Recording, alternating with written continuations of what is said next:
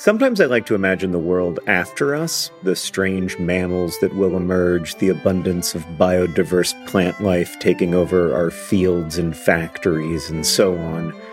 I don't think this world will be better. I maintain that we are the most interesting thing to happen on Earth, and there is real beauty and meaning in our curiosity and compassion, even as we also cause and witness so much suffering.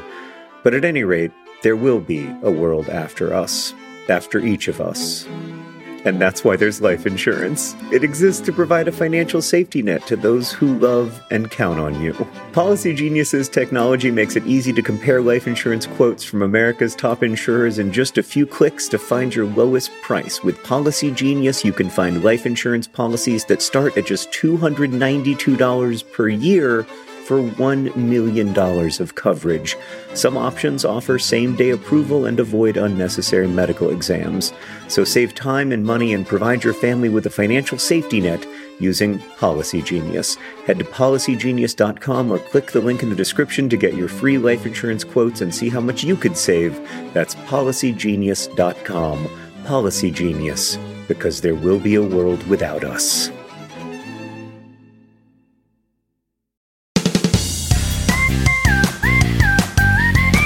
Hello and welcome to Dear Hank and John. Or as I prefer to think of it, Dear John and Hank. It's a comedy podcast about death in which me and my brother John answer your questions, give you dubious advice, and bring you all the week's news from both Mars and AFC Wimbledon. Hey, John, how you doing?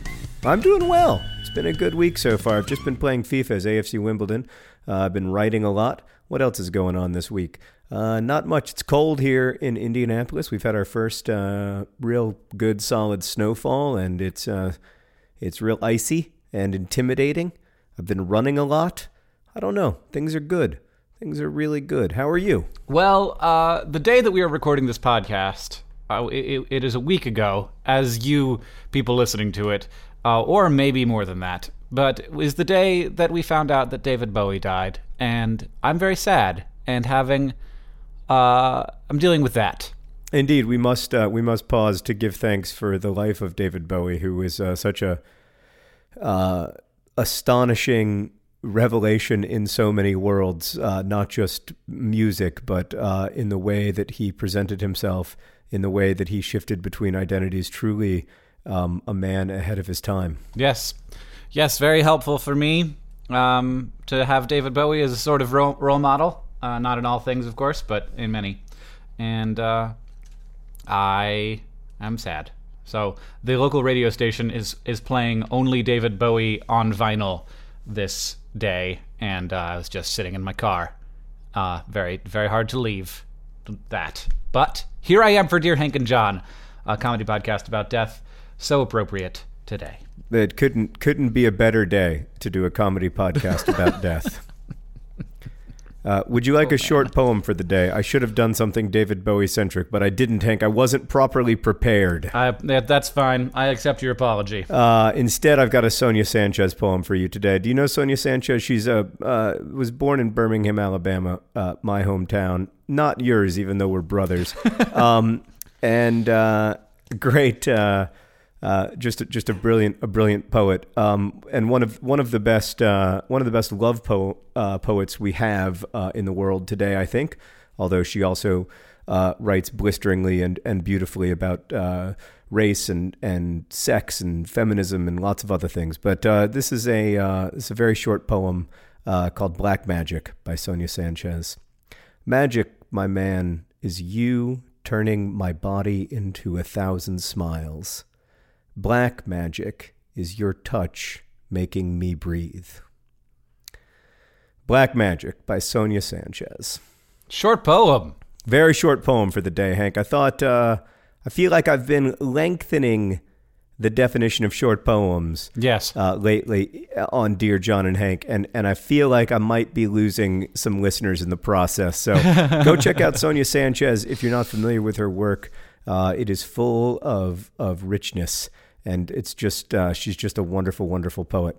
Yeah, I don't know. Next week, Hank, I'll have a poem for you about grief. How's that? We'll remember David Bowie a week after his death, which as listeners are listening will be like 6 months after his death. All right. And I think that with that, it is already time to start answering questions. It's only taken us like 3 minutes. It's unheard of, John. Well, I don't know what to do. I would like to extend the intro to the podcast, but I have no other short poems for the day. No, and I, as sad as I am, don't want to harp on it. Especially because everyone else is further along in their process of grief than I am. So we've got a question from Henry who asks, Dear Hank and John, why are DVD covers not square? That's a great question. I think I know the answer. You know, I think I can sum up the answer in 2 words, actually. 2 words that you might disagree with, but and that the world might disagree with. Okay. But my 2 words are Blockbuster Video. Okay, I think that you're wrong, respectfully, but I think you're on the right track. I think Blockbuster Video is part of why DVDs are not square, but I think the actual deep down answer is VHR. I think that because video cassettes... I think you've used the wrong... John, you used the wrong 3 letters there. I apologize for interrupting. Really? But did you say VHR? VCR. Oh, I thought you said VHR. I don't think so. Did I? Did I say VCR? I think you may have conflated. I said VHR, you may have apparently. conflated All right, let's just back it all up. No, back it all do up. not back it up. You are not allowed to back it up just because you said something wrong. Everybody's going to enjoy that. There's no way we're going to get out of there's no. I'm going to force Nick to edit this bit out. It's staying in. It's staying in. All right. So tell me about VHRs, VCR. Video cassette recorders. My theory about why DVDs are shaped the way they are is so they can look more like VHS tapes. That's where I got the H from, because of VHS tapes. They can look more like VHS tapes, be similarly shaped, so that when DVDs first came out, and I remember this vividly, I remember thinking, but why would you want to watch something on a CD? It had the advantage of being rectangularly shaped so that I could say to myself, well, I don't like this business of giving up video cassettes, but I suppose at least the shape is the same. Right, and I mean, if you look at if they had made them the sort of same form factor as CDs, everybody would have felt like I was watching a movie on a CD. Whereas they made it more the sort of size of more the height of a VHS tape, and also there's just something pleasing about that aspect ratio. It's the same aspect ratio as a book, and the reason that books are that shape is, it's kind of a good shape for reading, but also it's just very pleasing to us, that like golden ratio shape. So I think it has to do entirely with product marketing, and I would love to know the number of gallons of oil that were necessary to make DVD cases that shape rather than the shape they could have been, which is much smaller than they were. But someone do that calculation for me, and then we can all go, ugh, and then move on. Well, but it's over, Hank. I mean, the nice thing is that every time we don't buy a DVD today, we save all of that oil that would have gone into that plastic. Instead, we just download it from iTunes. It's true. I mean, the number one question I have for Henry is, what are DVDs? Right. A lot of people listening to this are like, this is a fascinating discussion about 2 ancient pieces of technology I have no relationship with. Yeah. I mean, John couldn't even remember what a VHS tape was called, so that's gonna be DVDs in 10 years, a mere 10 years. All right, we've got another question, Hank. This one is from Avery, who writes, Dear John and Hank, can you set a cucumber on fire, or is its water content too high and therefore not flammable? It's a great question. And it's an important question because I can't tell you how often I've looked at a cucumber and thought, I'm going to Charizard this mofo, but then thought, you know what? I'm not sure if that's scientifically possible. Well, John, you can definitely set a cucumber on fire, but you're going to have to bake the water out of it first. Yeah, I mean, a lot of like that, even when you're burning wood, sometimes the wood is wet, and so you throw it on there and then it steams for a little while before it catches. But yeah, there is combustible material inside of a cucumber, but you would, if you dehydrated a cucumber, you could totally light it on fire. And I don't know how well it would burn. I've never tried, but I bet you a dehydrated cucumber would burn very much like a piece of wood. Now, Hank, let me ask you a related question. Have you ever had a Kool-Aid pickle? That is a cucumber that has been pickled in Kool-Aid. No, Well, I have great news. Okay. Your life is about to get better because there is nothing on God's green earth as delicious as a Kool-Aid pickle. Well, I have. How is my life about to get better, though? Because who's going to give me this Kool-Aid pickle? Well, now that you've asked for one, lots of people, I bet. Every time we go on tour for the next 10 years, you'll get a Kool-Aid pickle. I want to say to all those people who are considering giving me a Kool-Aid pickle whenever I might show up in your town, please do not. Please bring me a cookie. I want cookies. I do not want Kool-Aid pickle. I don't like pickles. I'm not a pickle guy. I can have some sweet relish on a hot dog, but really that's the extent of my pickle interest. Vinegar is very strong. It's a very strong flavor, and I am not into it, John. So of course, I assume that there's no vinegar in a Kool-Aid pickle, which makes me think that it's probably going to spoil pretty quickly. I don't know. I think there is vinegar in it, actually, but I'm not a scientific expert in how Kool-Aid pickles come to be. All I know is that they taste better than regular pickles. But yeah, I've been thinking a lot about that recently, just because today, or yesterday, actually, as we're recording this, was the 4-year anniversary of the publication of my book, The Fault in Our Stars, Hank. And I was thinking back to that tour in 2012, which was so fun, but also so stressful that for years, all I could remember when I thought about it was the anxiety that it provoked, because we would sign for several hours after the events, and that was pretty overwhelming for me. But one of my central memories from that is that very kind, lovely, generous people. At every city that we went to, they would bring us Peeps, because one time in 2007, for those who don't know, Peeps are these marshmallow-like, preservative-filled Easter candies shaped like usually like yellow chicks. But people would bring us Peeps because we made some Peeps jokes back in 2007.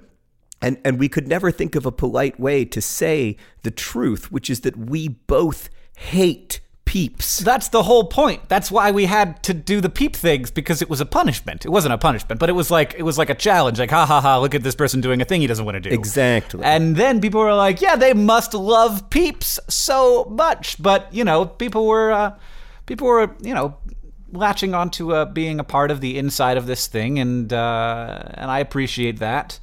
But yeah, we had a lot of Peeps that we would take them to the next place, and then we would throw them into the audience. Be like, Peep time! Which turned out well, because some people like Peeps, and those people got to enjoy them. Yes. Anyway, the short version of this very, very long answer is that yes, you can light a cucumber on fire, and yes, please bring Hank Kool-Aid pickles when he's on tour. Cookies, by which he means cookies. But I do feel like next time we go on tour, we should bring a bunch of Peeps and we can throw them out in the audience every single time. That would be fun. I feel like that's sort of like a cheap, safe thing to throw into an audience. You're not going to get hurt getting hit in the head with Peeps. No. I've got another question. This one is from Sydney, who asks, Dear Hank and John, if you're standing on the moon, does the Earth ever eclipse the sun? How often does this happen, and does it look as remarkable as a lunar eclipse does from Earth? More importantly, most importantly, what does John think happens? Thank you for the question, Sydney. So if you're standing on the moon, does the Earth ever eclipse the sun? The answer is, of course, yes. And in fact, the Earth eclipses the sun more often than the moon eclipses the sun for those of us standing on Earth. John, I don't know the answer to this question. I would have to look it up. Well, my answer was so confident that even if it is incorrect, people will believe me. Well, I think you're right. Like based on I don't 100% know, but based on the fact that the Earth is bigger than the moon, it probably would eclipse the sun more than the moon does, but I don't know. I don't know why I asked this question without having looked it up. I apologize. All right, let's move on to another question then, Hank, so that you don't have to continue to be embarrassed. This one is from Catrice, who asks, Dear John and Hank, I know that both of you have your own social feeds, but have you ever considered creating anonymous social profiles to be able to experience a social network without the burden of relative fame? In other words, are you hiding as faceless social network users among us? is a very interesting question, and I know a lot of people who do. I know I have a lot of sort of famous-ish friends or acquaintances who have lives on social networks that are private because of the way that they structure them, and because they've never sort of been outed as being affiliated with that channel. I have one Reddit account that I use just to enjoy soccer anonymously, without having people jump in and talk about other stuff that I do. That's the only sort of non-public facing social identity that I have, I guess. Mm-hmm. I mean, my Reddit account is, people know who I am, but most people don't. And so I just feel like Reddit is a sort of demographically different place from most of the places that I spend time on, and my username is not my name. So usually I think that people don't, I feel like just a normal person when I'm using my Reddit account, unless I'm doing an AMA or something. So I spend time on the personal finance subreddit and the ulcerative colitis subreddit, and those people, I'm just another person. And so I sort of get that experience that way. But yeah, I mean, honestly, I spend so much time doing social media as part of it's part of my job, but it's a part that I enjoy. But beyond that, I don't want to do a bunch of it, because I do it all the time, all day anyway. So I sort of get all of my social fix with my public social media-ing, and I don't want any more of it after that. Yeah, I just wouldn't know how to do it very well, I don't think. I never had a Twitter without an audience. I've had a website without an audience. I feel like I know how to write for a website, as a person who doesn't have much of a public life, but I don't know how to do it. And I don't really want to learn. I admire people who do it. There are some Twitter accounts that I follow that I just follow because they're extremely thoughtful and funny and engaging, but not because of whoever the person is who runs it.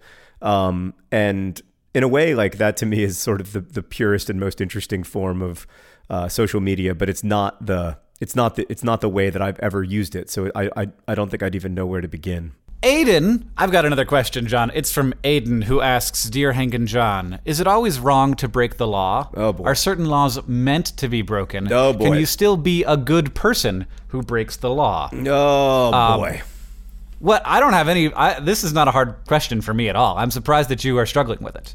Well, I think the rule of law is actually really important to the maintenance of a social order. But I do... Right, but let me give you an example of times when it is okay to break the law. Okay. When the law breaks fundamental human justice things. For a very long time, it was illegal to be gay. Right. And so that in that case, it is okay to break that law. Now, that law was not made to be broken, but I think it was important that people broke that law. I think it's important that people break the prohibition of marijuana laws, because I don't think that we'd be having a conversation about the legalization of marijuana and about the huge problem we have with mass incarceration and people going to jail for doing this thing that is not dangerous to themselves or other people. And so I think that we need to have that conversation, and we wouldn't be having it if people weren't breaking that law. Right. I agree with that. And certainly, I mean, obviously, first off, we have to just draw a line between civil disobedience and other kinds of law breaking. Obviously, the civil disobedience is often right and often the only correct or moral path of action in the face of injustice. Obviously, sit-ins during the civil rights movement, for instance, were important. But that's a different kind of breaking the law, because that's a kind of breaking the law where you understand that you are breaking a law, you are choosing to break the law, and then you are suffering the legal consequences. So you're basically sort of using the rule of law to bring attention to the injustice of a law. That's different from smoking pot. which is against the law. Yes, but it is. Usually, you smoke pot in the privacy of your own home or whatever, hoping not to get caught. But that said, I agree with you that it is not wrong to break the law and that you are still a good person if you break the law. However, we have to understand that we're coming at that conversation from a tremendous place of privilege. If you smoke pot, you're 11 times more likely to be imprisoned if you're African American than if you're white. So it's relatively easy for me to say, that it's okay, or even that there's nothing wrong with breaking the law when I am very unlikely to receive the kind of harsh punishments that have been this like great disgrace of mass incarceration in the United States. I think it's a lot more complicated to tell someone who's in a position where they could go to jail for 25 years that they should smoke pot if they want to. I think that but that's you don't want to lose. You don't want to lose in the conversation the real risks that people run when they break laws and they aren't in privileged positions. Right. And that is entirely the reason why I was when I was growing up, I was anti-drugs almost exclusively because I knew that it could mess up my future, but that is not a reason to not break the law. It is, but that is not the question that Aiden is asking. Aiden is asking, is it always wrong to break the law? And the answer is no. It is not always wrong to break the law. And it is probably not a good idea, but that does not change the fact that it is not wrong. Right. I just want people, but I just want to be conscious of the fact that there are, potentially catastrophic consequences to some people, and that those consequences are unfairly distributed among the population. Yes, I agree with you. The only other thing I would say about that is that I actually don't think it's always wrong to break just laws. It's just that they have to be exceptionally minor ones, and the circumstances have to dictate it. For instance, I think that speed limit laws are good, that we should have more of them, in fact. But occasionally it's okay to speed. If you're one time I got food stuck in my esophagus, and so I couldn't swallow any water, couldn't swallow any liquid. I decided to drive myself to the hospital, and I would throw up every 5 or 10 seconds because you was producing so much saliva trying to get this piece of food down my esophagus, but then my esophagus couldn't handle it, so it would just come back up. And I thought it was okay to speed in that situation, just because I really did kind of need to get to the hospital, and it worked out for me. So, Aiden, oh man, if the question is, John and Hank, there is food in my esophagus, I cannot get it down or up, is it okay to speed? I'm gonna say a cautious yes. Yeah, and I do think that this is a problem with laws. We want to have a system, and we need to have a system where there are rules. And sometimes the rules get broken in ways where everybody's like, well, I understand why that happened, but we have to enforce the law.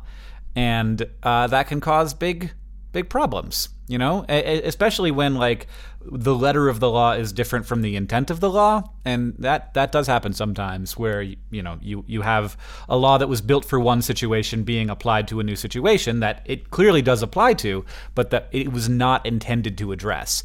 And that's one of the many reasons why legal systems are complicated and why you have to go to school for a real long time to be a lawyer. Yeah, it's also just another example of how, to me, the whole legal system, at least in the U.S., is just a great example of how power sort of conserves and preserves itself. Yeah.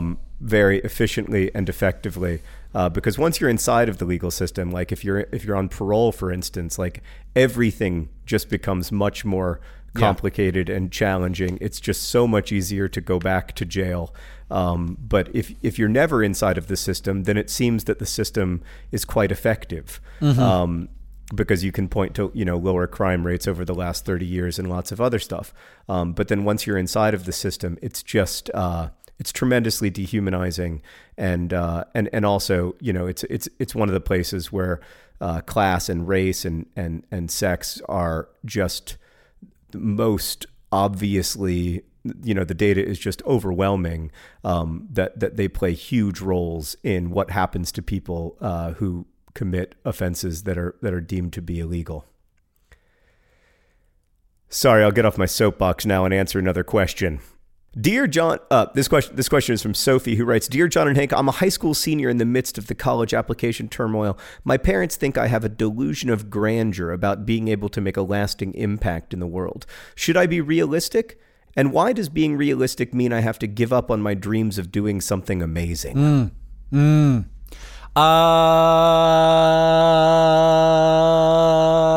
Don't do it. Just believe in yourself. Everybody makes big changes on the people around them at the very least, and also maybe on the whole world. And I think that having dreams is fantastic, and I think that, but I also think that refining those dreams as you go on is absolutely okay too. So having something that drives you forward is not something that you should not engage with. Like, have that thing drive you forward, and if suddenly if it becomes clear that thing isn't necessarily gonna happen, that's okay. Don't go in a different direction. Have a new thing that drives you forward. But I think, being able to make a lasting impact on the world, that's not delusional, right, John? No, quite the opposite. I'm reading this book about ancient Rome, actually, and the writer keeps saying, like something will happen in ancient Rome, and then the writer will say, and the world would never be the same. And I just keep thinking, but like after everything that happens, the world is never the same. You know what I mean? Like, after I finish playing a game of Wimbly Womblies on FIFA 16, the world will never be the same. The world will never be the same after you have kids. The world will never be the same after you get married. The world will never be the same after every event in human history. So I guess for me, it's a false choice between being realistic and being able to make a difference, because there are so many ways to make a difference.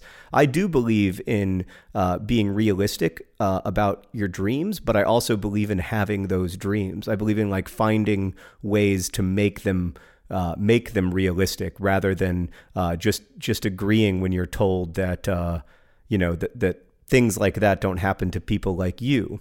They do. Whatever it is, whatever the dream is, things like that do happen to people like you. Mm-hmm, unless the dream is becoming a banana and floating in space all the way to Mars. Because we've already learned that it takes way too much energy to get out of the Earth's atmosphere in the first place. God. Why do you always bring up the atmosphere? Because it just infuriates you. It does. It does. Yeah, I mean, we've got a very thick atmosphere, Hank. It's hard to swim through. Doing big things, I think that the number one thing is to not tie your self-worth up in a quest to make some magnificent impact. That's what your parents are trying to protect you from, the potential that you'll get.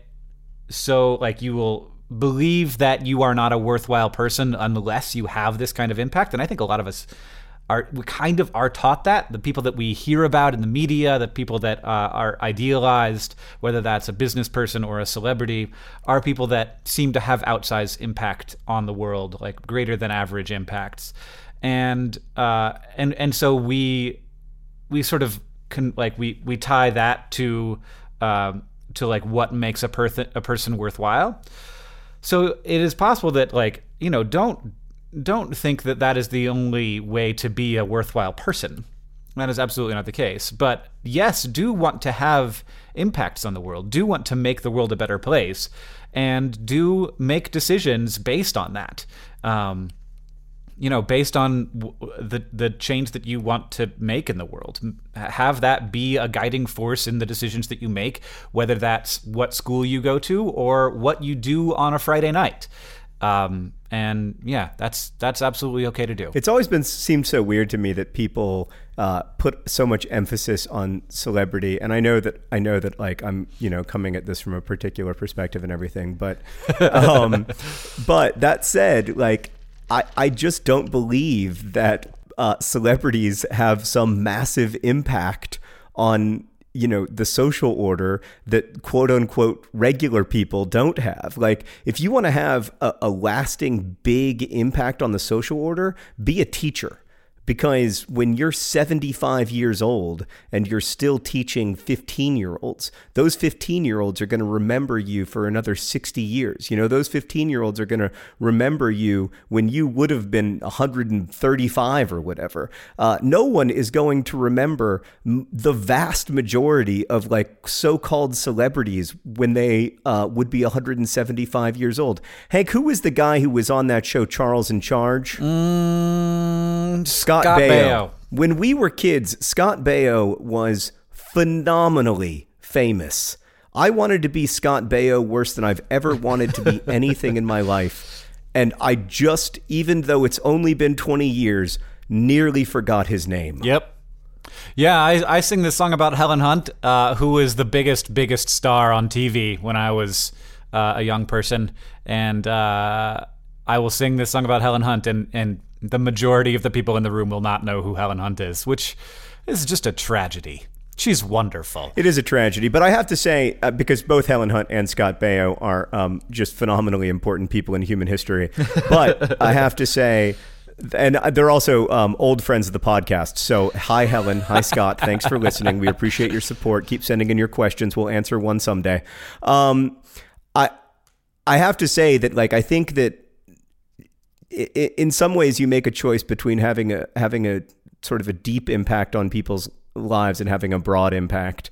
And celebrities are always celebrated in part for having such a broad impact. But a lot of times I feel like it isn't a deep impact. And we've talked before, Hank, about how the only following worth having is a cult following. And I deeply, deeply believe that because, the sort of cult-like institutions that I've followed over the years, whether it's They Might Be Giants or the Mountain Goats or the Mr. T Experience or Zay Frank when he was making the show, those are the things that have had the biggest impact on the way that I think about life and the things that I found most helpful in the darkest times to kind of get me through. And nothing against Scott Baio or Helen Hunt, but like I haven't turned to them in my darkest hour the way I've turned, for instance, to John Darnielle of the Mountain Goats. Agreed. I have another question, John. It's from Alex, who asks, Dear Hank and John, I'm Alex from Maryland. My friend Chase recently told me how great the podcast is. So far, I'm loving it. Welcome to the podcast, Alex. My question is mayonnaise an instrument? I think that this might have something to do with SpongeBob. I Googled it. Yeah. But SpongeBob seems to think that mayonnaise is not an instrument. Now, I don't know any of the context of this argument, but I will say that I think anything can be an instrument, and if you want proof of that, you can go to watch Songs to Wear Pants To, the YouTube channel, where Andrew Huang does play music with just about anything. He recently played a symphony, I think something by one of the classical composers, with thongs, on the underpants. And I think that if you can play a classical piece of music with thongs, then you can play something with mayonnaise. My answer to this question would be that mayonnaise is certainly an instrument. It's an instrument of horror and destruction and sadness. I see what you mean. I love mayonnaise, and I don't know what's wrong with you. What do you mean you love mayonnaise? I mean that I think that mayonnaise is a condiment that I enjoy putting on various salty type foods. Are you kidding? You put mayonnaise on a sandwich? Sure. Oh God, really? That's what mayonnaise is. That's what mayonnaise was created for. That's what humans do with mayonnaise. That is literally the thing that is done with mayonnaise. And I mean, like potato salad, egg salad, all of these mayonnaise salad dressings are often made with mayonnaise. How is this a surprise to you? I can't believe you like mayonnaise. It's mayonnaise. It's like if you told me, if you just suddenly announced that, you believed deep down that the greatest football club in the world was Manchester United. Like, I just cannot believe that someone I've counted on for so many years and been so close to all this time has been liking mayonnaise. I mean, were you not around for my childhood? That's what I ate. I ate ham and mayonnaise sandwiches. I would not eat anything else. Oh, God, ham and mayonnaise sandwiches. First off, I wasn't around for your childhood. I went to boarding school when you were 10. But that just sounds awful. Why would you eat ham and mayonnaise sandwiches when you could put mustard on that sandwich and get the same... What? What? Mustard? What? Oh my God! I don't know how people do mustard. It's just like dirt mixed up in vinegar. I mean, mustard is one of the great tastes on earth, and mayonnaise is one of the worst. Mayonnaise is something like sometimes I open my refrigerator and I'll see that we have a jar of mayonnaise in there, and I'll be like, why do we own this? This is reprehensible. It probably went out of date in like 2011.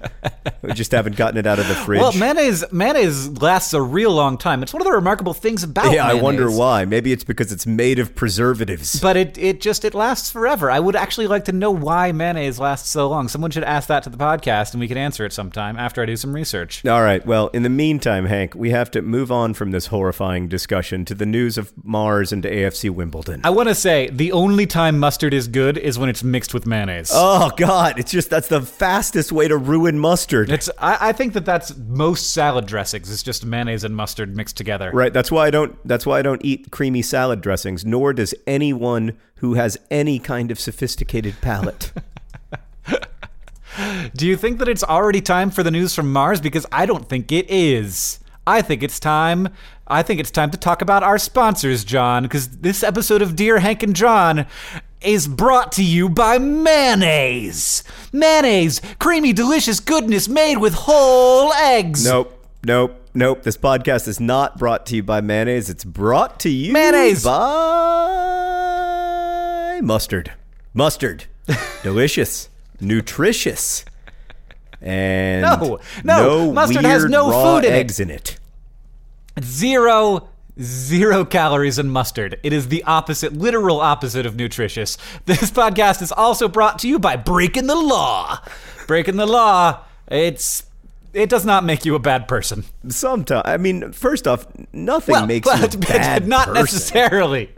Does not necessarily make you a bad person. And of course, this podcast is brought to you by DVDs. A technology that most of you are not familiar with.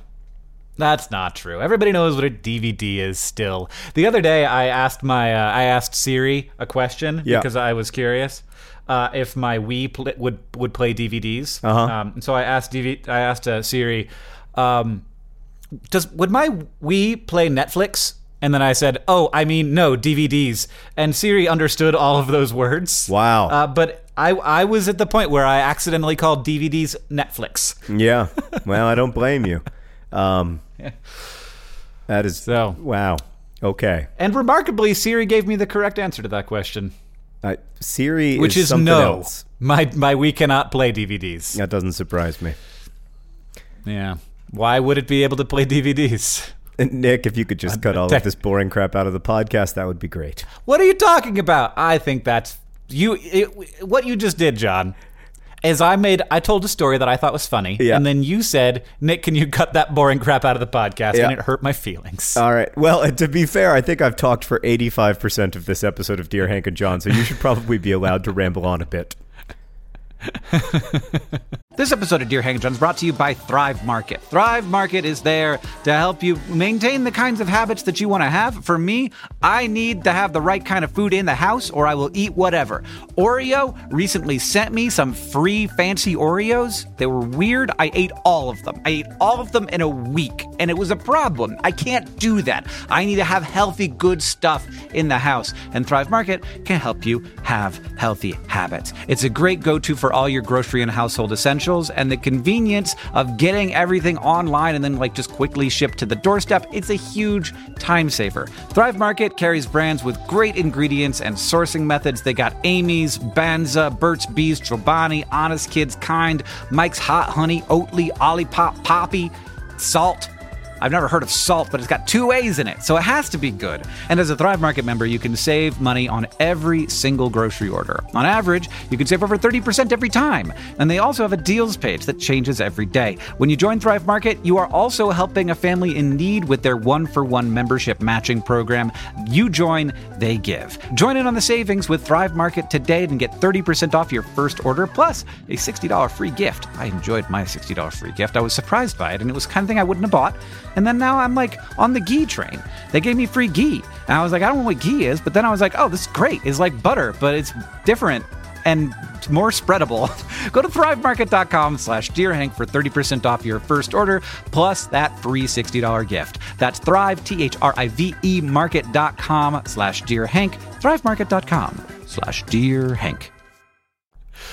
All right, John, I guess it is now time for the news from both Mars and AFC Wimbledon. I got a little bit of Mars news. Do you got a little bit of AFC Wimbledon news? I do, but only a little bit. It's been a quiet week for AFC Wimbledon as as the senior team has not played this week. In fact, they haven't played since January 2nd. They have a game against Carlisle that was postponed because of the FA Cup. However, Hank, the AFC Wimbledon under-18 team played Premier League side Newcastle last week.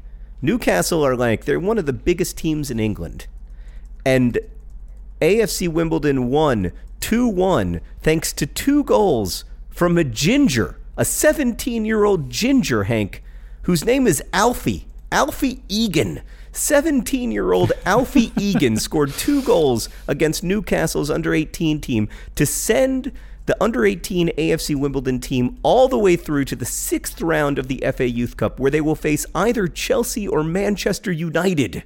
Is that not unbelievable? I cannot believe it. I can't believe that we have a ginger on our books named Alfie Egan. The future could not be brighter. I'm so pleased. I don't know what it means, but I have news for you, John. All right. About Mars, kind of. The Martian won a Golden Globe for Best Comedy. I don't know hilarious. how it ended up being a comedy. There are funny parts. But it did win a Golden Globe, so that's good. So that's the news for Mars, is that this movie about Mars won a Golden Globe. In his Yay! In his acceptance speech, Ridley Scott talked at length about the importance of Mars exploration and how there was no future for humans where we did not continue to reach for further life afield, and how we needed to go to Mars, and there was widespread agreement among all the Hollywood people.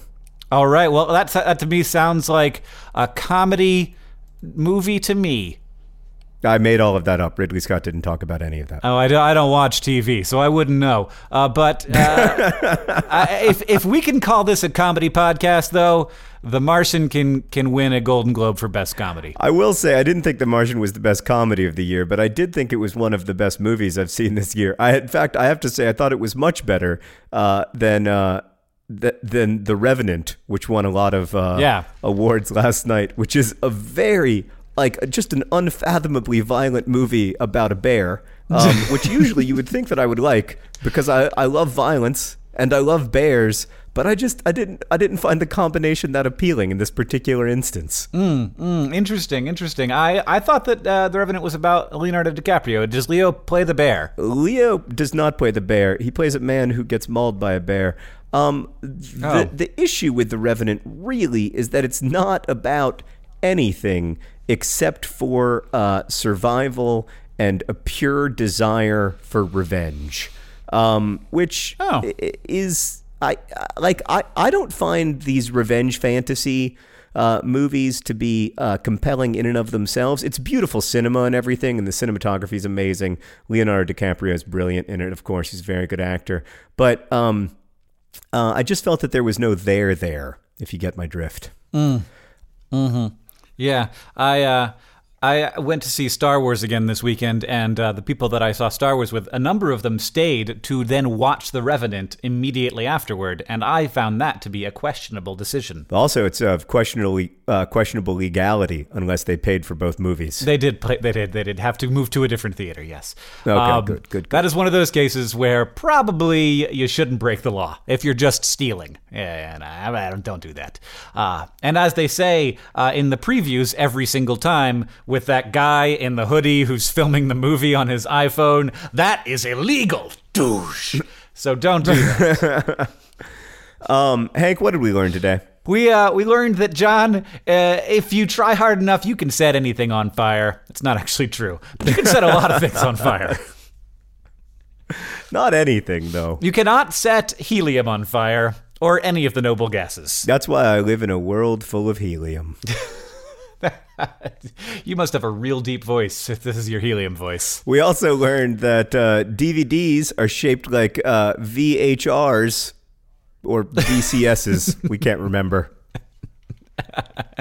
Neither can we remember Scott Baio very much anymore, but I'm sure that both he and Helen Hunt are having a lovely go of it. And of course, I don't even know what to say after that. What does that even mean, having a lovely go of it? Having a lovely go of what? They're just life. You know, Helen's working on movies and stuff. She's always doing interesting things. Helen Hunt was nominated for an Oscar a few years ago. She's great. She's has a great career. And of course, we learned that if you're on the moon, the Earth may eclipse the sun, but don't trust John. He got a C- in both physics and chemistry and biology. And that question is probably one of those.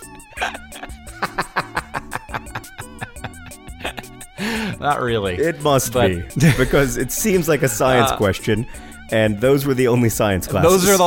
Those are the sciences. Well, okay, I see how you see the world. Thank you for podcasting with me, John. I hope the people enjoyed this as much as I did. Yep. Thanks for listening, everybody. You can email us your questions at hankandjohn@gmail.com, or you can use the hashtag on Twitter, hashtag Dear Hank and John. I'm John Green on Twitter. Hank is Hank Green.